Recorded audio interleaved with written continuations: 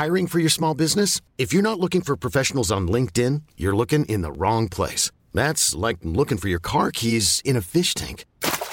LinkedIn helps you hire professionals you can't find anywhere else, even those who aren't actively searching for a new job but might be open to the perfect role. In a given month, over 70% of LinkedIn users don't even visit other leading job sites. So start looking in the right place. With LinkedIn, you can hire professionals like a professional. Post your free job on linkedin.com/achieve today. You should celebrate yourself every day, but some days you should celebrate with jewelry. Whether you want to commemorate an unforgettable moment or just bring some added sparkle to your collection, Blue Nile can offer you expert guidance and a wide assortment of jewelry of the highest quality at the best price. Go to BlueNile.com today and experience the ease and convenience of shopping Blue Nile, the original online jeweler since 1999. That's BlueNile.com. BlueNile.com.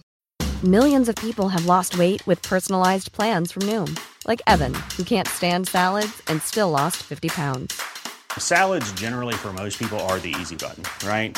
For me, that wasn't an option. I never really was a salad guy. That's just not who I am. But Noom worked for me. Get your personalized plan today at Noom.com. Real Noom user compensated to provide their story. In 4 weeks, the typical Noom user can expect to lose 1 to 2 pounds per week. Individual results may vary.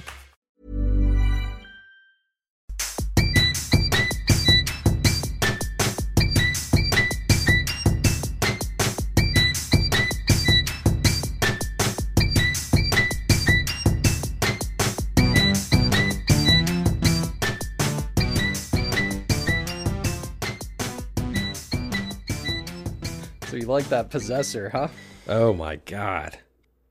Yes, I do. What a movie. So glad I saw it. Yeah, it's insane. Yes. In the best possible way. It is so crazy, though. I can't think of another movie from the son of a famous director that feels like it's part of his dad's cinematic body of work. Yeah, exactly. Completely. It's very strange. It's a Cronenberg movie, literally. It really is. And figuratively, yeah. Yeah. But now it's like Cronenberg and Sons is the business, you know? It's Cronenberg squared. It's the most powerful Cronenberg movie ever. It's just distilled. Yeah, just distilled goop. Yeah. I was thinking about other, like, cross-generational directors, you know? Like, you got Francis Ford Coppola and Sofia Coppola, and she went this much more independent route, but it kind of feels like some version of what her dad always wanted to do, in a way, you know? Okay.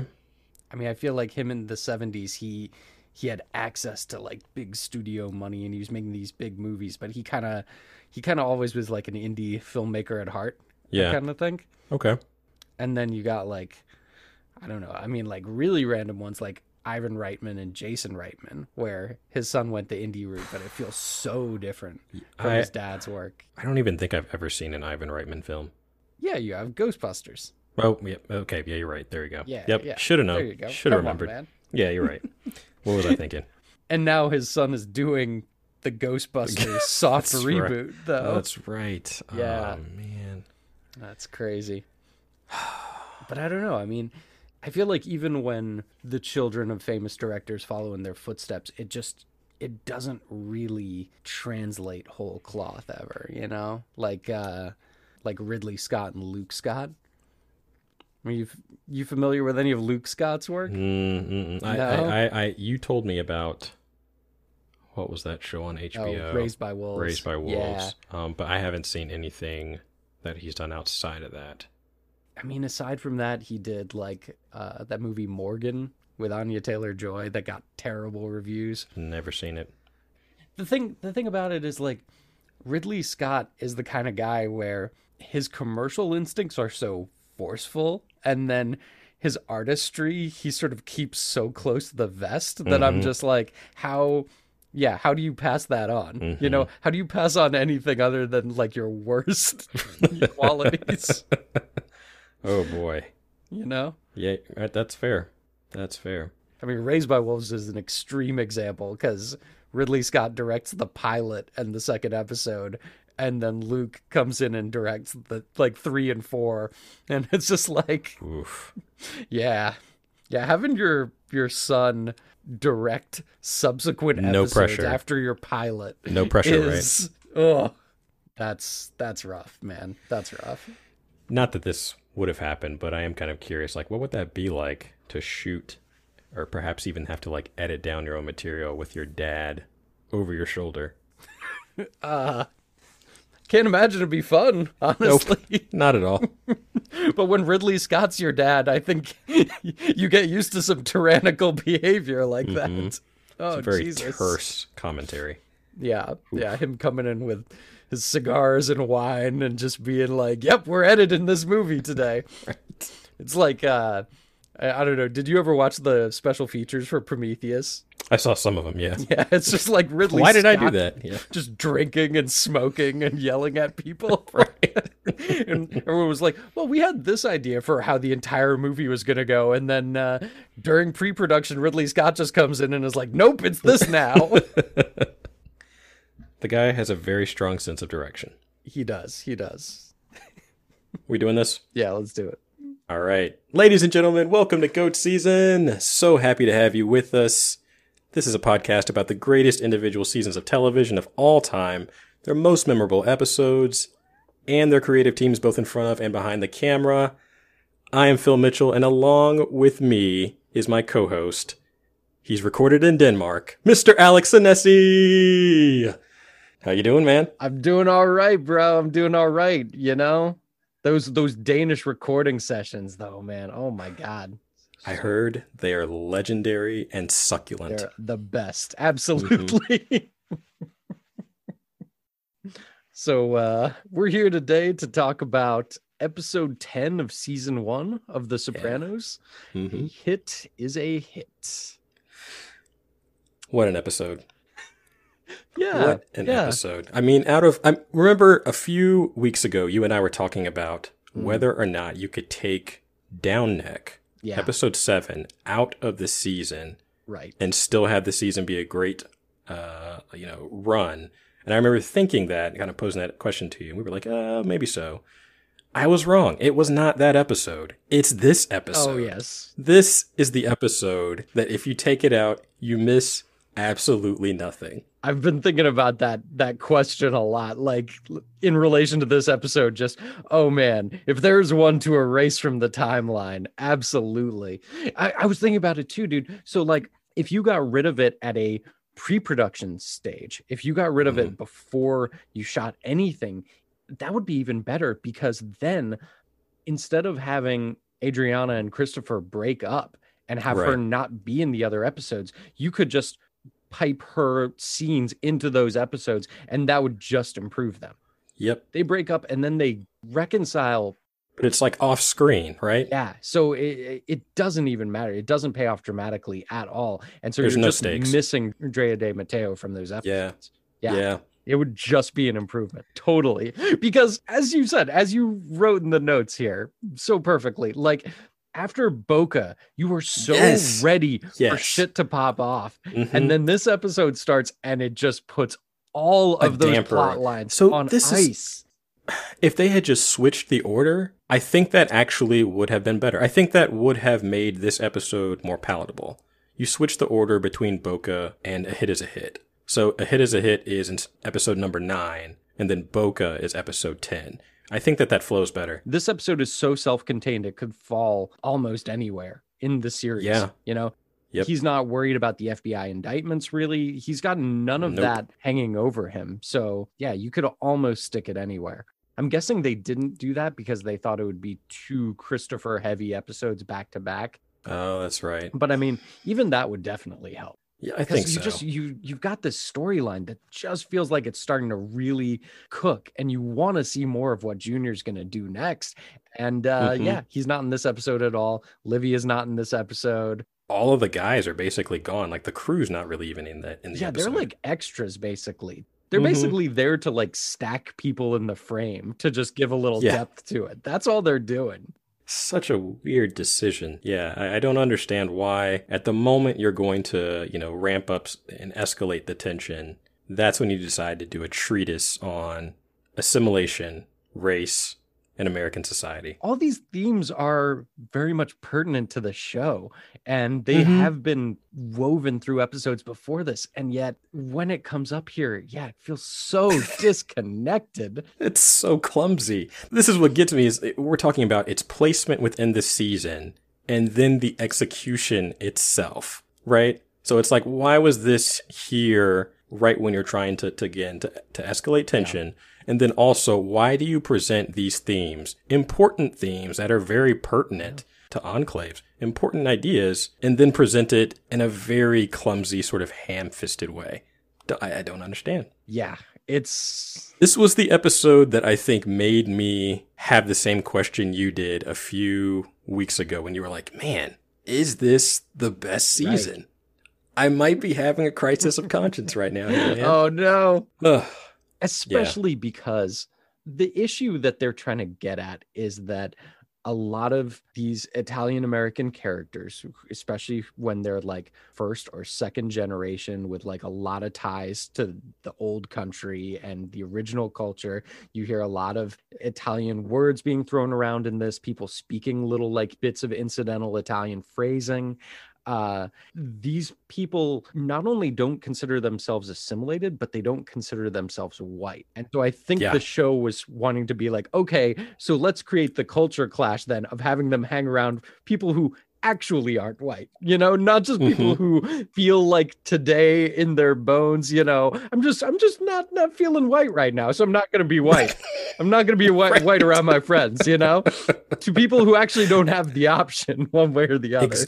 Yes. And I mean, that's the thing that I think is so interesting is that it is doing a not so great job at taking apart the concept of optional identity. The idea that you can be Italian in certain spaces, but then when you need to, you can also call upon the general identity of being white. And there are certain people who can do that, you know, within certain spaces. When you are a doctor or you are a lawyer, you have more access there. Yeah. But what we find is that Tony cannot access that at all.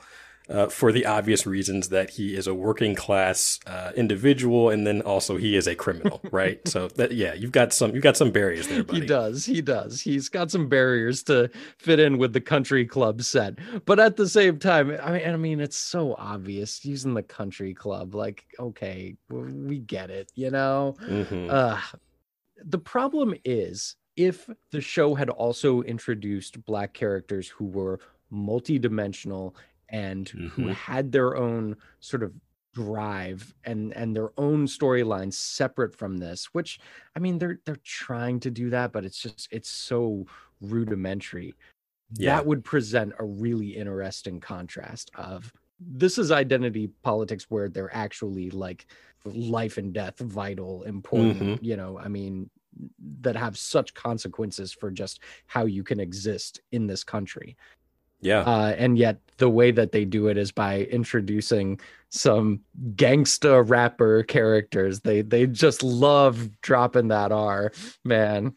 Oh, but it's always gangsta, you know? I know. It's spoken with such derision. Yeah. We can talk about that in a minute. We'll get back to it. Oh, no.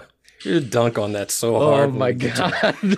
All right, the recap. Let's just talk about what happened in this episode. Basically, Tony and Carmela are invited by Dr. Cusimano, who originally referred Tony to Dr. Melfi. So they're meeting up with Dr. Cusimano and are invited to mingle with the upper crust of New Jersey society. Haha, that seems funny in and of itself. But hijinks ensue and awkwardness also follows during these cookouts and these trips to the country club. Meanwhile, fresh off of a heist, Christopher and Adriana decide to waste all of their money by trying their hands at music production with the help from rap megastar, Massive Genius, played by Bokeem Woodbine. I love Bokeem Woodbine.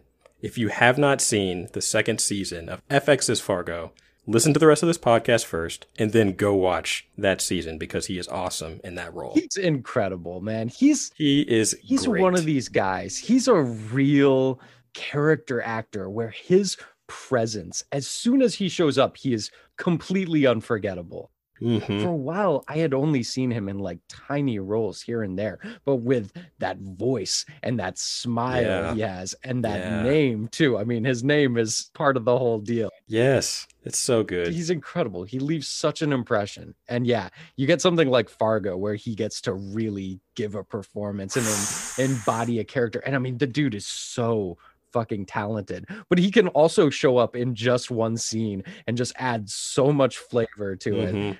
You know, everything from like Black Dynamite to I mean, he's guest starred on so many shows. I think the first time I ever saw him was an episode of the X-Files back in season 3. It wasn't even a great episode, but he just he brought so much energy to his role, man. Man, we should just do a podcast about Bokeem Woodbine, right? Let's do that instead. Yeah, anyway. Exactly. We found it, man. We're out. So it's been fun doing GOAT season with you, but yeah, that's the end of the show. Bye. It's great, dude. Man, we've struck gold now. We found it. You're so proud of yourself, aren't you? Oh, I'm very proud of myself, yeah. I know you are. So you got Bokeem Woodbine playing Massive Genius, who it feels like in terms of the way that his wardrobe was designed, it feels like they're going for, you know, 90s rap mogul, but his look feels just like 6 inches to the left of 70s pimp as well. And it's real bad, dude. It's just like no one dressed like that in the late 90s. I mean, late 90s rap culture is baggy jeans, you're wearing your FUBU, you're wearing your overcoat, you're gonna be wearing your chains, obviously. But yeah, he looks like he stepped out of an 80s music video. He really does. Like an early 80s rap video. Don't understand why. It boggles my mind. Yeah, I think it just keeps coming back to that tired, stupid like idea that the like 70s pimp character is the embodiment of authority and all of this, and it's so hacky even at this point. Yeah, because I mean, like by late 90s you're getting into like the bling era, right? I mean, yeah. I think honestly what they were trying to do was he's supposed to be Jay-Z. I think so. They just they missed. There you go. Or at least a conglomerate of a few rappers. Who these rappers are, I do not know. I was going to say. Because they don't seem like any rapper that I'm familiar with from the mid to late 90s. Yeah. Unless Chase and a few of the other writers were calling upon experiences from the early 90s, late 80s. Maybe. I mean, the guy who wrote this episode originally is a guy named Joe Basso. Basically, he was an A&R guy for Island Records, and he specialized in rock music. He was not a hip-hop guy. It may shock you to learn. All right. But he had written a script about the music industry that was floating around, and he couldn't get anyone to make it, but David Chase read it and liked it and brought him on to the writing staff. And he only did this episode. He didn't stay on after season 1. And Frank Renzulli also rewrote this episode. Okay. You get the impression that he was coming in and trying to take things in a different direction, kind of. And it had to be cleaned up a little.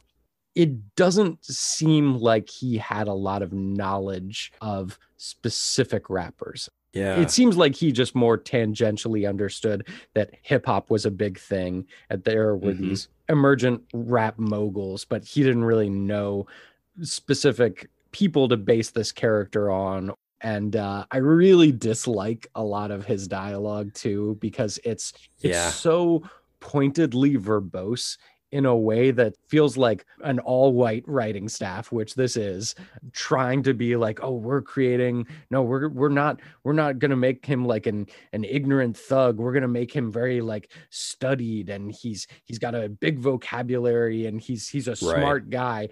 And it just feels like they're falling all over themselves to not be condescending, and therefore are being condescending. Yeah, it's not genuine. Oh man! All right, you know what? I realized we didn't even finish the recap. What are we doing? we're off the recap. All right, let's hold on. Let's hold on. Okay, all right. Let's just get to the finish. Let's talk about Massive Genius, man. We're into it now. Okay, all right, fine. Here we go. This is the thing. Not only do they introduce this incredibly intelligent, thoughtful character who does happen to be a Black American, they undercut the whole thing by having him really just be interested in getting into Adriana's pants. Yeah. And that is the worst part of the episode for me. And I think an even more interesting thing would have been to do this. Is it possible that when Christopher, Adriana, and Massive Genius are listening to a few of these tracks, that this is more about Christopher's insecurity than it is about Massive Genius wanting to get with Adriana? AKA, is this really just about what's going on inside Christopher's head? I don't think so, but I think you could read it that way. And then the other thing is that, like, if this guy is so smart, I think it would be great to have him use that well-known stereotype that Black Americans are aware of. Oh, they think I'm after this. They assume these things about me, that I just want to get into this woman's pants, that I can't control myself, and use that to his advantage. But they don't even get that far with the character. The second to last time that we're seeing him, he's just looking at Adriana dancing, and that's it. It just feels lazy. Yeah, I like your idea a lot better about having it be Christopher's insecurity and paranoia. That's so in his character, but the show is very much saying the opposite. The show is very much saying that he is clear-eyed about this situation where Adriana doesn't realize that she's just about to be exploited, essentially. Yeah, that really is unfortunate. You know, it's too bad, too, because I think there's an interesting thread that they almost grasp along those lines, which is the idea that the mob producing art has always been sort of an awkward fit for them and sort of a risky proposition that they are not good at handling. And anytime they get into it, they end up just sort of ham-fistedly fucking it up. You see that so much where it's like these musicians who had mob ties just have to get away from that at some point because it's not helping them anymore. And the mob doesn't really know how to convert art into a larger profit for them past a certain point. And I think the same is true for movies. Anytime the mob has gotten involved in like funding movies, it's always been just a disaster. Yeah, they're not good at this stuff. They're good at creating like extortion pyramid schemes, you know? Right. Whereas art is so much about like monetary risk and oftentimes just essentially putting yourself in a bad financial situation so that you can produce something and get it out there because it's important to you. These are anathema to the mob. This is the exact opposite of how they operate. And it's like you get a little of that in the scene where Christopher is like telling the band members to go shoot heroin to like give themselves a good performance. Some edge. Yeah, exactly. Yeah. Get some edge. You guys are sounding like the Goo Goo Dolls in here. Come on. Anyway, we should get back to the recap. Oh, now you want to. Oh, okay. All right. Well, we had to really cut into Massive Genius. We had to detour on the Massive Genius. Oh boy. My God. And the name itself. You know what? I'm going to stop.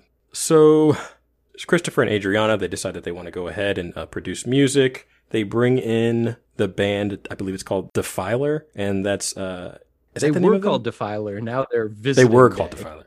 That's right, Visiting Day. And this is an old connect of Adriana's, if I remember correctly. Yeah, an old boyfriend or fuck old buddy. Boyfriend.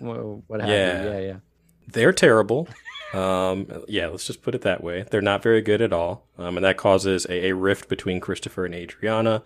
And that's kind of built out of Christopher's insecurities, Adriana's ambitions. And it's just a mess. The entire reason that Massive Genius gets in touch with Chris is because he wants a sit down with Hesh. And specifically, Genius wants Hesh to make reparations to families of Black artists who worked under Hesh and essentially may have been cheated out of their earnings. Not even may have, likely were, if not definitely. Oh, definitely, yeah. Definitely, yeah. And then the episode kind of wraps up with Tony talking through his issues related to class and socioeconomic status with Melfi. And that's kind of how the episode ends. You got the whole golf game, too, where he's at the country club with Cusimano and his friends. And the friends especially, they just want to talk about mob shit. They just want to talk about Al Capone and John Gotti and all this stuff. And Tony is miserable. Of course. Of course. Yeah, he realizes he's just there for their amusement. And he makes up a pretty great story about John Gotti outbidding him on an ice cream truck and then ringing the bell the whole way home. That's a little funny, I guess. That's a good scene. But you've got that, and then you've got him and Carmela hanging out at this barbecue, and they're getting stock tips. You know, there's some insider trading going on here. Yeah, so I guess Carm gets into buying stocks a little bit. She's trying to get a little more financial independence in case of something happening to Tony. But this is all the more frustrating because the last episode was literally setting up for Tony to be in danger, to be killed by Junior, and now it's like suddenly this much more vague, like, oh well, if something should happen in the future, let's just hint at it because it might be coming down the line. But it's like, no, motherfucker, this is about to be the end of the season. Shit is ramping up. Exactly. And it does not feel like that. I have a question for you. Is Meadow Soprano the smartest soprano? She's definitely the most self-aware. I'm going to say she is. When she walks in and when she sees Carmela looking over the stocks and then placing an order, and she just walks in like this cat who knows exactly what's going on, and she's just like, Mom, what are you doing? You have no idea how to play the stock market. You're in over your head. This seems a little ridiculous, don't you think? And, Carmela tries to justify it because, again, she is not as self-aware as her daughter. And then she just bribes her by taking her out to go shopping. There's a lot of that going on in this episode. Lots of bribes to cover over shit. You've got that later with Christopher, where he's essentially bribing Adriana with expensive clothes because he knows that her career as an A&R person is not gonna last, and he's just trying to fix the problem by placating her with material things. So you see him taking a move out of Tony's playbook there. Yeah, and I really feel bad for her in that moment. Yeah. The show is kind of telegraphing us to more feel for Christopher, I guess, because he's supposed to be the one who's seeing this situation somewhat more clear-eyed. He's trying to break to her as gently as he can that he thinks she's not actually good at this. And of course she's hurt, but it's a weird role for him too, because normally he's not on that end. Right, exactly. It feels odd, and that's something you kind of notice with a lot of the characters, that they are being utilized in strange ways that go against how they typically react in situations. Like the whole thing with Hesh paying out reparations to Massive Genius is, on the face of it, an interesting idea, getting into sort of the darker, the more sordid aspects of his past, but setting up Hesh to kind of be this immovable, very stubborn force and basically just an asshole for the whole episode feels weird. He never behaves like that otherwise. He's always kind of the very even-keeled guy who can step back and size up a situation. And this episode puts him in this situation where instead he's directly being confronted with misdeeds and having to potentially pay out a bunch of money and having to hit back really aggressively with a lot of racial slurs. And it kind of sucks to see him put into this context. I would agree. Yeah, it doesn't seem to fit with how we understand the characters so far and how we have sort of grown with them over the last 9 episodes. I think that's the easiest way to say it. It sort of takes a lot of things and kind of turns them on their head for no really good reason. I don't think that it gives us any particular insight into the characters themselves.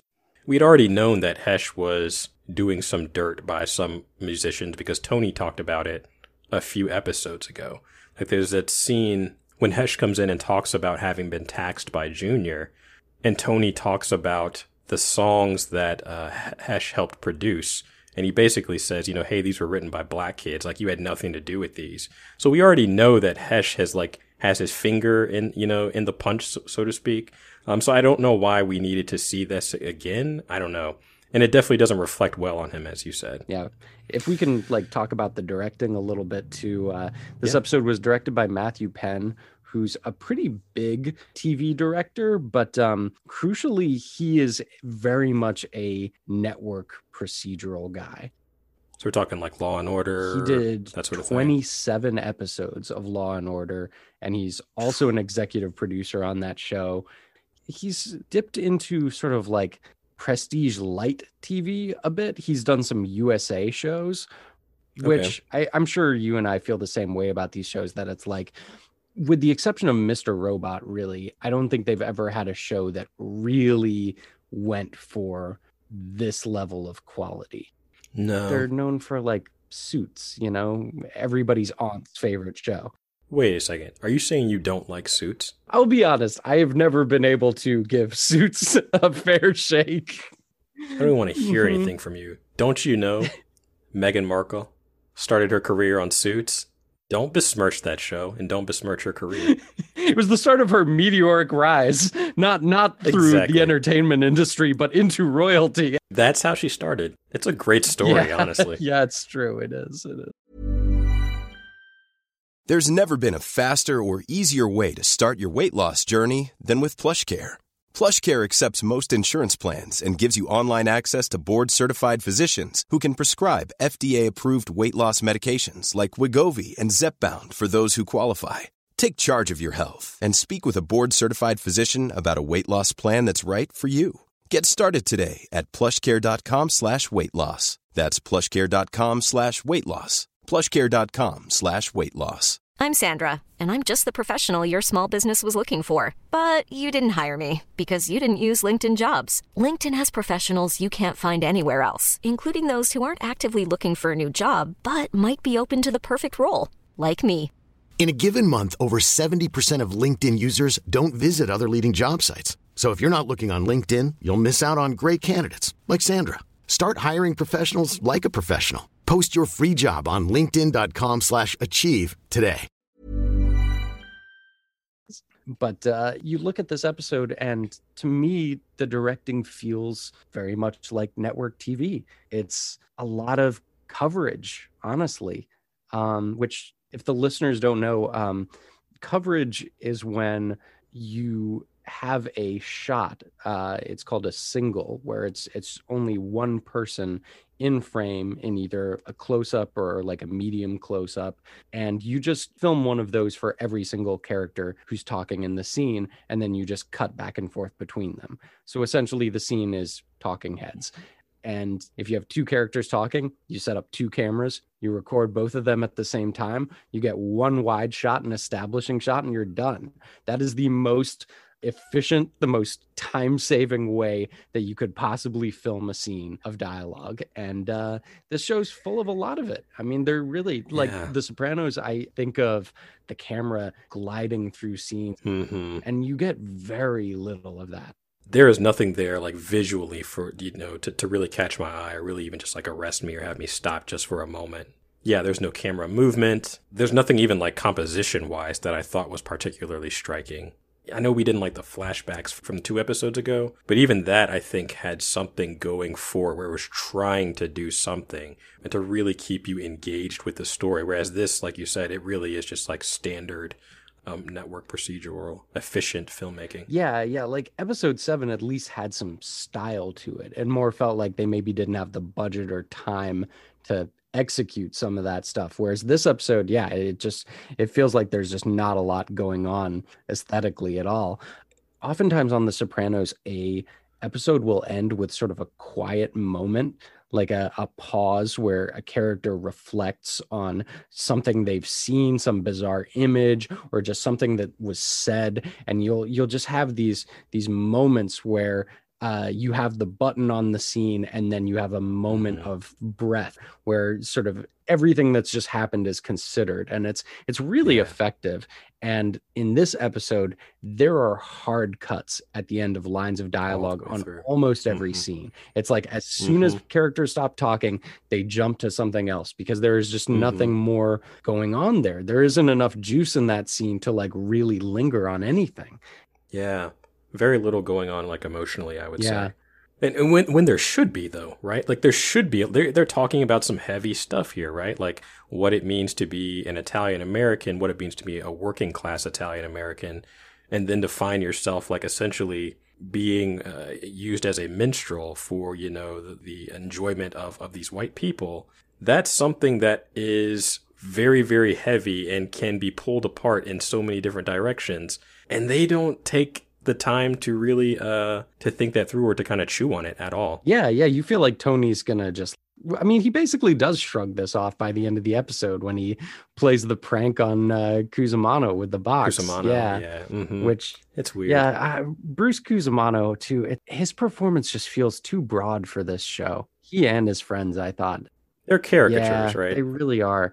And I wonder if part of that too is just because it's another, I mean, it's not as bad as their attempts at portraying the African American community, but it's still an example of the show being a little outside of its wheelhouse, just dealing with these more white bread characters, these Wonder Bread Wops, as they're called. Yeah. That's the one good line from the episode. I remember hearing that the first time and being like, oh yeah, that's me. Yeah. Self-identified immediately. I do like Drea De Matteo's performance in this episode. I think she's pretty good with what's given to her. I think she's better as the series progresses. Yeah. But I think as her first foray into being like at the forefront of an episode, I think she does a pretty good job. Yeah, this is definitely the most screen time she's had so far. It's too bad that it isn't in an episode that's more dramatically compelling. But yeah, I mean, she's awesome. And God, she looks incredible in this episode. I mean, I just have to say, dude. I knew you were going to go there. I will say on the show, it doesn't often feel exploitative or leering in the way that it's showing her off, because I feel like that's just her as a person. That's how she presents herself. It's so in her character, and she gets to wear a lot of incredible outfits in this, and she just has such style, man. Those snakeskin pants that are so insanely tight are just like, you gonna buy yourself burned into my mind. I do not think I could pull them off. This is what you're getting for Christmas 2021. Oh shit, my Python you're pants. In trouble. That's a hell of a look, man. That's a hell of a look. It's a strong look, and I think you can pull it off. Well, now that you've said so, I might actually have the confidence to do it. I think every character has a defining characteristic. I feel as though Adriana's is the fact that she's a step ahead of Christopher, right? Like, she is a little bit more aware. She's a little bit more cognizant. She's got grander ambitions, and I think she is capable of seeing a little bit further than Christopher ever will be able to. And I think obviously this is one of the reasons that she tries her hand at music producing. I think overall she has this large ambition to leave like the kind of the small, closed off world that she's found herself in. It reminds me a lot of what you talked about before, which is the show is often about people who are trapped by their own culture and their own surroundings. Adriana, I think, is one of those people who could possibly pop that bubble and, be happy, but she is tethered to this guy who doesn't see things in the same way. Yeah, she would have been better off sticking with the guy from Visiting Day. I think so. Recording in Denmark. Yeah, she could have met some Danish people. She could have been dating Mads Mikkelsen right now, which, I mean, come on. Isn't that what we all want, right? That is what I want. Absolutely. Yeah, Drea De Matteo, she's from New York, just like a lot of the other cast members. Graduated from Tisch School of Fine Arts, with a fine arts degree. I was listening to her podcast, and she said that she did a lot of theater growing up and didn't have a lot of opportunities for TV and movie roles prior to The Sopranos. So I think she had like a guest appearance on this show called Swift Justice, which I did go and look up. I went and looked it up. Is Swift Justice a gun? Is Swift Justice a giant revolver held just by the main character? It's a giant 357 Magnum. Right. And it has arms and legs, and it chases around bad guys. It's a great show. Nice. Comes on after Goodfellas. Of course. So I think she had, just a guest appearance on that show. She talked about how she felt like she wasn't getting anywhere. I think she ended up dumping her agent. And then she said that she auditioned for The Sopranos at age 25, got turned down for every role, but for whatever reason, Chase decided to bring her back as the hostess from episode 1. And I don't really know whether or not that hostess is the same character or if they're just two separate people. They're trying to cover up their tracks and say that it is because they make her a hostess. And you see her at her hostess job for 1 second in this episode. And I think it's the only time in the whole show. Yeah. But they're it's a different character. They're retconning things a little bit there. Of course. Something I thought was interesting that she said was when she went in for the audition, she did what she always did for these auditions, which is that she tied her hair back and she put on a lot of makeup and she tamped down her accent as much as she possibly could. And she just tried to appear like a very much generic white American woman, which interestingly ties into the themes here again. And the irony is that she only gets the hostess part out of that, but that then Chase must have just seen some glimmer of that Jersey charm there, and he was able to bring that out. And and she said she went back and auditioned for Adriana, and she made her hair as big as she possibly could. And I believe the line that she got the role with is just her saying like "ow" when like Christopher's grabbing her wrist and pulling her into the club in one scene, and she just like draws it out with that Jersey accent.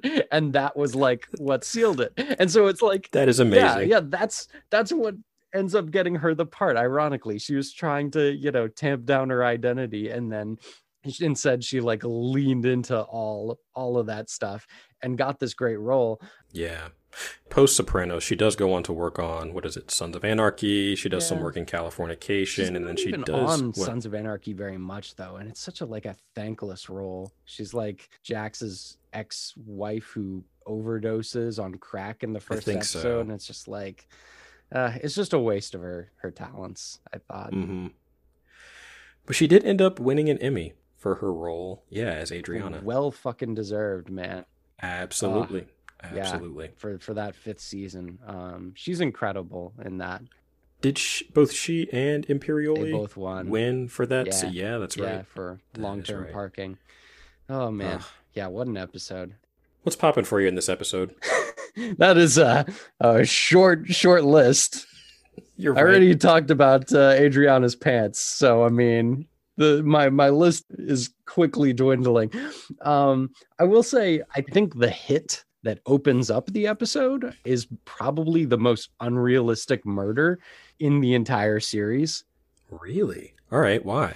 So you've got Paulie and Big Pussy dressed as like delivery men in like silly costumes, and they back this guy who's part of a Colombian cartel, apparently, which the show has really not like gotten into any sort of interaction between them and the Jersey mob. And they shoot this guy in the head, and then they immediately find all of this money. And there are so many of them there for the hit. It did not feel. It's not how you would have done it. Yes, exactly. It's not how I would have orchestrated this murder. No, the show to me usually feels much more realistic in its violence, where it'll be these sort of like lower level mafia players, and they'll sort of, they find a character, they find out who he knows, the places he likes to go, what his weaknesses are, and then they sidle up to him and act very friendly, and then kill the person when they're least expecting it. That seems to be how they operate most often.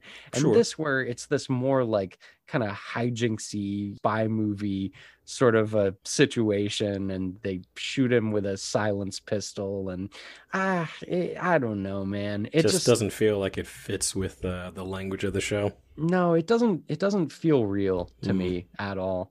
Yeah, and having that open up the show, just, I don't know, is very strange. At this point, how many people have Tony and his crew murdered through the first 10 episodes? Well, you don't count Brendan Filone as part of that, right? No, I don't. Because we count Junior's crew as separate. It might just be 3. It might just be Email, Febby, and this guy. Yeah. It's interesting. Never really considered that.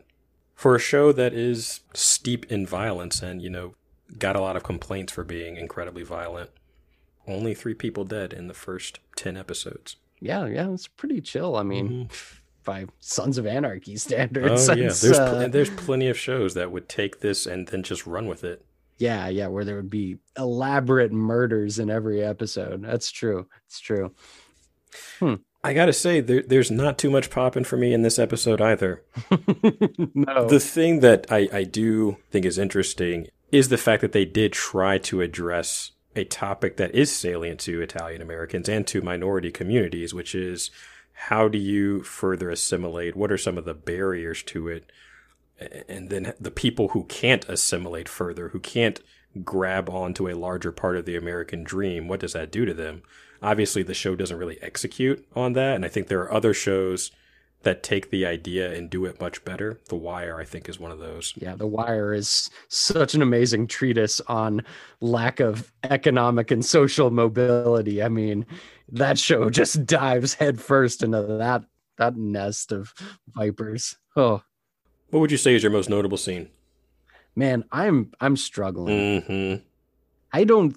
I really enjoy Drea De Matteo's performance through the whole episode, and I feel like there are just like moments here and there where she gets to shine, where she's just looking so gorgeous and is, doing a great job.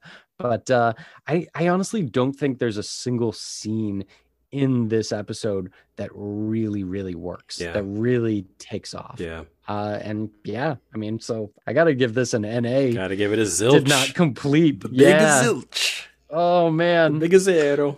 Afraid so. How about you, man? Do you have a scene that you actually liked? I can't. Oh, you didn't have one? No, I was going to say this. My first thought was this. The scene where he does make up, or Tony makes up a complete BS story about John Gotti and an ice cream truck, that I think is probably one of the better scenes in the episode. And so I might go with that. The rest, I don't think that I really can quite get with. Yeah, that anecdote is funny. I think Kuzmano's friends just kind of kill it a little bit. I get it. Their performances kind of suck. They're just so broad, man. Dude, I was hoping we would have some fun dunking on this show, but I find like what I really enjoy about this is just the positivity of seeing how the show really works. How awesome it is, right? When it's at its best. Mm-hmm. Yeah. And it's a bummer, man. I don't like being negative. Oh, so sad. So sad. Now let's keep dunking. We're just not being fair, man. The show's never had a chance. Nobody likes this episode, man. It's not like we're coming out with a contrarian take about where we're just shit talking things. Nah. Like this is probably the consensus pick for the worst episode. Do you think this is season, if not the show? Wow. Okay, that would be. I would really want to know. Come back with that, maybe perhaps the next podcast, because I definitely would be curious as to what is considered the worst episode of The Sopranos. Yeah. I think this is definitely in the running. I think it's either this or Christopher. Those are the two that people really that really stand out to people as bad. Christopher is the 4th episode of season 4, and it's just when the show is at its absolute slowest. Yeah. And it's presenting this sort of irrelevant narrative about the Italian Anti-Defamation League, and it's very broad, and it's just like, where is this season going? I think that's how people felt with that. Whereas this episode is more like, oh, we were going somewhere, and then this happened, and then Massive Genius got involved. Is this the first and last time that you see Massive Genius? Oh yeah, he never shows up again. Man, what in the world? Okay, all right, let's move on. Let's move along. All right, power rankings. Right. Am I going first or you? Yeah, you got to go first, all right, man. Here we go. Let's see. So I think at number 5, I have the American socioeconomic class system. I'm just gonna go there. That's right. That's a broad entry. It is. It is. But you got to give it the props it deserves. Just sort of the power of it to stratify people into like different groups with limited mobility. Absolutely. I guess. David Simon over here. Where were you when the levees broke? Like, hey, fuck sticks, we're going to talk about minimum wage. That's how he would bring this up. You're right. Oh my gosh. I would love to have a class taught by David Simon. Man. I would love to see his comments on your paper. It'd be so brutal.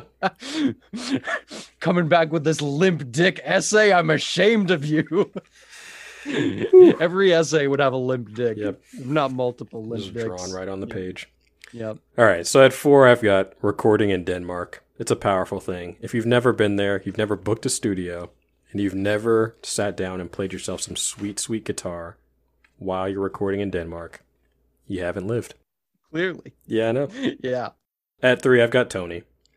At 2, I have Bokeem Woodbine, not Massive Genius. This is specifically Bokeem Woodbine because, again, he's a national treasure. He's underrated, and he's fantastic. And then at number 1, I've got Adriana. Nice. Yeah, I mean, she walks out on Christopher Mm-hmm. at the end of this episode. Mm-hmm. It really sucks that they didn't dig into that more for dramatic purposes. I mean, after this, they just really didn't have time to. Yeah. Yeah. There's a show where one Adriana escapes from upper New York, from Jersey. Yeah. Makes her way all the way down to North Carolina, meets up with a guy who works in movie production. They start a family together. Oh, I love you like where you're show. taking this narrative. This is great. I think you like this show. It'd be a favorite of yours. All right, what are your power rankings? Get on with it. Okay, so at number 5, I'm going to put the band Defiler. That's a good one. All right. Because they don't even exist anymore. And they sound like some garbage. Just, they sound like post-grunge metal pop, Mm-hmm. you know, when like Yeah. metal got so popular in the late 90s that it really started to like soften up. Yeah. I wonder if they'd be considered aggro. Do you remember this? I do remember I remember how aggro was considered an entire genre. Like you could walk into a CD store at the mall and there would be one shelf of CDs just labeled aggro. which I think is just like, that's a euphemism for angsty, right? Yeah, but like angst covered up with growling and Mhm. like drop D guitars and shit like that. All Like right. Korn would be aggro, Okay. you know, because Jonathan Davis is purging all of his like various childhood traumas, but he's doing it while making crazy growling noises. Yeah. So Defiler would definitely be number 5. They came in singing a rock ballad during that recording, right? Like when we're seeing them. Well, that is when they are visiting day. which Oh, would be you're my right. Oh, number excuse 4. me. Okay. Oh, Yeah, okay. which is the rebirth of Defiler. I love that. As this Matchbox 20 Goo Goo Dolls soft pop rock suicide ballad shit. Oh man. Who would you rather listen to? Defiler or Visiting Day? If you had to put one of them on in your CD player, if you had to have one of them on your iPod, which one are you going for? See, I think Defiler's incredibly obnoxious in a way that's hard to ignore. Visiting Day, you could just get really faded and like it would be background that doesn't really matter, you know? All right. I mean, at least you'd maybe have some nice guitar notes here and there, you know? You could kind of zone out to it. But Defiler's all up in your face with this get out of our way and don't be so gay. Yeah, that's And it's right. like, oh my God. Yeah. Oof. It's like, which would you be more embarrassed to have bumping in your whip? That's a good like, point. When you Yeah. pulled up to a stoplight. Yeah, it's you know? Defiler. It's Defiler, no question. Oh, God, I forgot those lyrics, man. God, the homophobia there. Good grief. It's so bad. It's disgusting. At number 3, I'm gonna have to put all of Hesh's black doo-wop groups that he fleeced mercilessly There you go. in the 1950s. There you go. Because I'm sure, you know, there was a lot of talent there. There was a lot of heart in that music. They had that blues influence. Mm-hmm. But at the same time, they're just getting screwed over on the monetary front, you know? Yep. Oh, man. At 2, I'm going to put my man, the Paisan himself of rock and roll, John Bon Jovi. Oh, yes. Okay, there you go. I thought he was number 1. Yeah, I but like no, that. no. He's got to be 2. But, I mean, come on. It's like this one Italian dude putting out some goofy-ass Mhm. pop hair metal. And yeah, I mean, shit, we gotta hold on to what we've got. We gotta hold on to what we've got.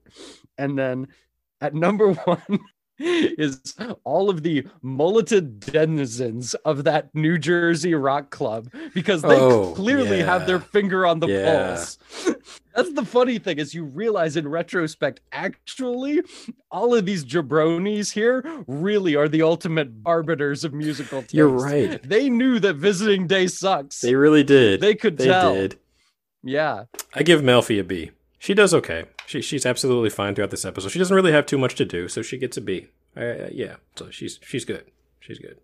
Wasn't heavy therapy. You could tell she was kind of just like, all right, this stuff isn't particularly emotionally revealing or rich or anything. She's just letting him go. She's so turned off by the fact that he's like making fun of that person with the cleft palate. So she's just kind of like, yeah, she's done with that. Yeah. Is it time for Name That Episode? Let's do it. All right. We've got 10 this time. God damn. I think my self-esteem would just be in tatters by the end of that, bro. All right. Let's see. This is the only season 1 episode of Deadwood, directed by Alan Taylor, during which Wild Bill Hickok commissioned Seth Bullock as his successor. Oh. This is Here Was a Man. Booyah! Yeah. Well done. Well done. I mean, great. Maybe the greatest episode of Deadwood from the whole run. Yeah. What an incredible one. I loved it. Makes me want to go watch it Yeah. right now as we're talking about it. Do you want to just end the podcast and just like go ahead and let's just jump over to Deadwood. Yeah, absolutely. All right. Keith Carradine, man. What a talent. He's so good. Bro. What a talent. Yeah. I saw him in Nashville recently, the Robert Altman movie. He was a fucking snack back in the day, bro. Holy shit, dude. Carradine can get it. He had the 70s like feathered hair and that like neat beard, like a hippie beard, but like cropped very well. And he has, I mean, you heard it right here first. Dude was slaying it back in the day, man. No question. Heard it here bro. First. Alex says Keith Carradine can totally get it. Yep. Ready for number 2? Yeah. All right. So website Den of Geek ranked this episode of Star Trek The Next Generation as one of the top 25 must-see episodes of Star Trek, during which Worf almost becomes a married Klingon. Oh, shit. Where Worf almost gets married. Oh. Is this Reunion? No. Is he almost marrying K'Ehleyr? So, all right. So, hold on. So, your first question, is the episode Reunion? No. Is this Reunion adjacent? Yes. It is Reunion adjacent. Yes, it is. Okay. Oh. So this must be the first episode where she shows up. This is the emissary. There you go. Oh, hell yeah. Yeah. That's in the top 25, really? Mm-hmm. That's crazy. Season 2 was still pretty corny, bro. They were still working shit out. There's a scene in that where they're in the holodeck, like fighting some monsters, and it really looks like a bunch of really unfortunate special effects technicians stuffed into some 50s sci-fi monster suits fighting in a paintball arena. Oh boy. And you watch it every day, don't you? But Reunion's an awesome episode where she comes back. Mm-hmm. You ready for the next one? Yeah, what's the name of the actress who plays K'Ehleyr? Man, I looked it up actually. Something? Susan, I want to say it's like, I feel like I'm going to butcher the last name, so I actually don't even want to say it. Susie Plaxton. There you go. Yeah. I was going to say something completely different, so I'm glad I didn't. Yeah. Glad I didn't say anything. She had played a Vulcan on a prior episode to that, and dude, she is fine as fuck, man. Oh my god, you're coming with it today here, first Adriana. I know. I'm thirsty, bro. Really it's terrible. She was a Vulcan in it, and she's just tall as fuck too, dude. That's why they cast her as a Klingon, because she's like over 6 feet tall. Oh wow, okay. She was really the like Elizabeth Debicki of her day, man. Mm-hmm. Just so thirsty today, man. All right. I can't even be like roundabout. No, you really You're can't. just like, yeah. Holy crap, man. All right, let's move on. Okay. Yeah. Third Let's one. move on. Absolutely. This season 5 episode of The Sopranos was written by Robin Green and Mitchell Burgess and was directed by Alan Coulter. Drea De Matteo won the Primetime Emmy Award for Outstanding Supporting Actress in a Drama Series, and Imperioli won Primetime Emmy Award for Outstanding Supporting Actor in a Drama Series. Oh, I already said this the episode name in this episode. In this episode, Tony and Adriana go to score coke and things go horribly wrong. So they both won for this? They didn't win for long-term parking? What? Yes. That's so crazy that they didn't submit that episode. So this is irregular around the margins. Yes, it is. Yeah. Wow. Mm-hmm. Wow. You had me there earlier, and I was like, oh, yeah, I think that's right. And then I realized, like, no, I can't correct you on this because that'll give away That'll one of give my away. hints. Oh, shit. Yeah. Yeah, dude. I can't believe they submitted that episode. It's a weird episode. Yeah. I don't know. I don't like everyone talking shit about Adriana and Tony. Yeah. It just feels weird. It does feel weird, man. You feel like, this crew. Yeah. They're the worst now. They're just the worst. Before that, it felt like there was at least some respect for Adriana because she was with Christopher, and it was like people didn't talk too much shit about her, you know? All he says, like, oh, say hi to your girl from me. But like, I don't know. That's about it. Yeah. It wasn't getting into really like malicious, gross rumors, you know? Yeah. You hate to see it. Any final thoughts, man? You know, like I said, it's kind of a bummer to hit these episodes, you know, that don't work. This one especially, where I feel like we really couldn't pull any sort of redeeming qualities out of it. But the next 3 episodes are all incredible. 3 of the best episodes the show ever did, I think. Yeah. The season ends so strong. So I feel like we got to power through, and we're on the other side, man. Yeah, we're getting into this home stretch that I'm so excited to talk about, man. Seriously. Gonna be a lot of fun. Yeah, man. What about you? Can't really say I have any final thoughts. I mean, I think we got through everything that we really wanted to. This episode, like we said, had the order been switched, that's probably the biggest takeaway for me. Had the order been switched, it would have made a little bit more sense thematically to go talking about AJ and then Christopher. And then sort of like this exploration of the Sopranos and Italian-American identity, and then meeting and bumping up against other cultural enclaves. And doing it in a way that's actually thoughtful, but that it just fails to do that. I was going to say, like, you could switch the order and it would be less, like, obtrusive in the season, but it still wouldn't be good. It still wouldn't have any good scenes in it. But I think it would be more palatable because I think this is such would. a swerve that I find it really jarring. It's true. Yeah. It is a major swerve. And just the lack of Junior, man. I know. That really hurts. We don't get to see him post-breakup eating all those pints of ice cream. Yeah. Oh, man. Now that you say that, too, I would have loved that. Wouldn't you have liked to see a scene with Junior opening his front door, and guess who's there? Mikey Palmise with 2 pints of Rocky Road, and then they sit down on the couch and they just watch TV together and they don't say a word. This sounds so great. I'm so sold on this instantly. I just want Junior and Mikey Palmise hanging out with some nice friend vibes, you know, some ice cream, watching a show. Just get real like Once Upon a Time in Hollywood with it, where we're literally just watching them watch TV. Oh, that sounds amazing, dude. I would watch a whole hour of that instead of this episode, bro. There's a universe where that's happening right now. In conclusion, we hope you'll rate, review, and subscribe. And we'll see you next week for episode 11, Nobody Knows Anything. So thanks for listening. Peace. Peace.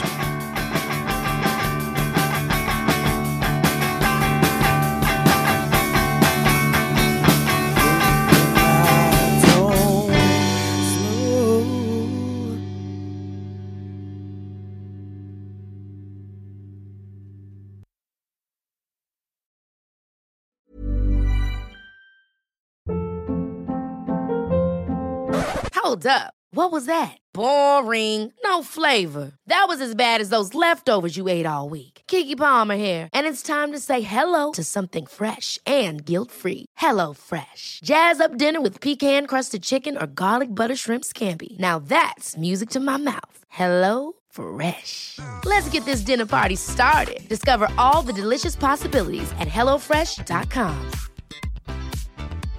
Hey, it's Paige DeSorbo from Giggly Squad. High quality fashion without the price tag. Say hello to Quince. I'm snagging high-end essentials like cozy cashmere sweaters, sleek leather jackets, fine jewelry, and so much more. With Quince being 50 to 80% less than similar brands. And they partner with factories that prioritize safe, ethical, and responsible manufacturing. I love that. Luxury quality within reach. Go to quince.com/style to get free shipping and 365-day returns on your next order. Quince.com/style.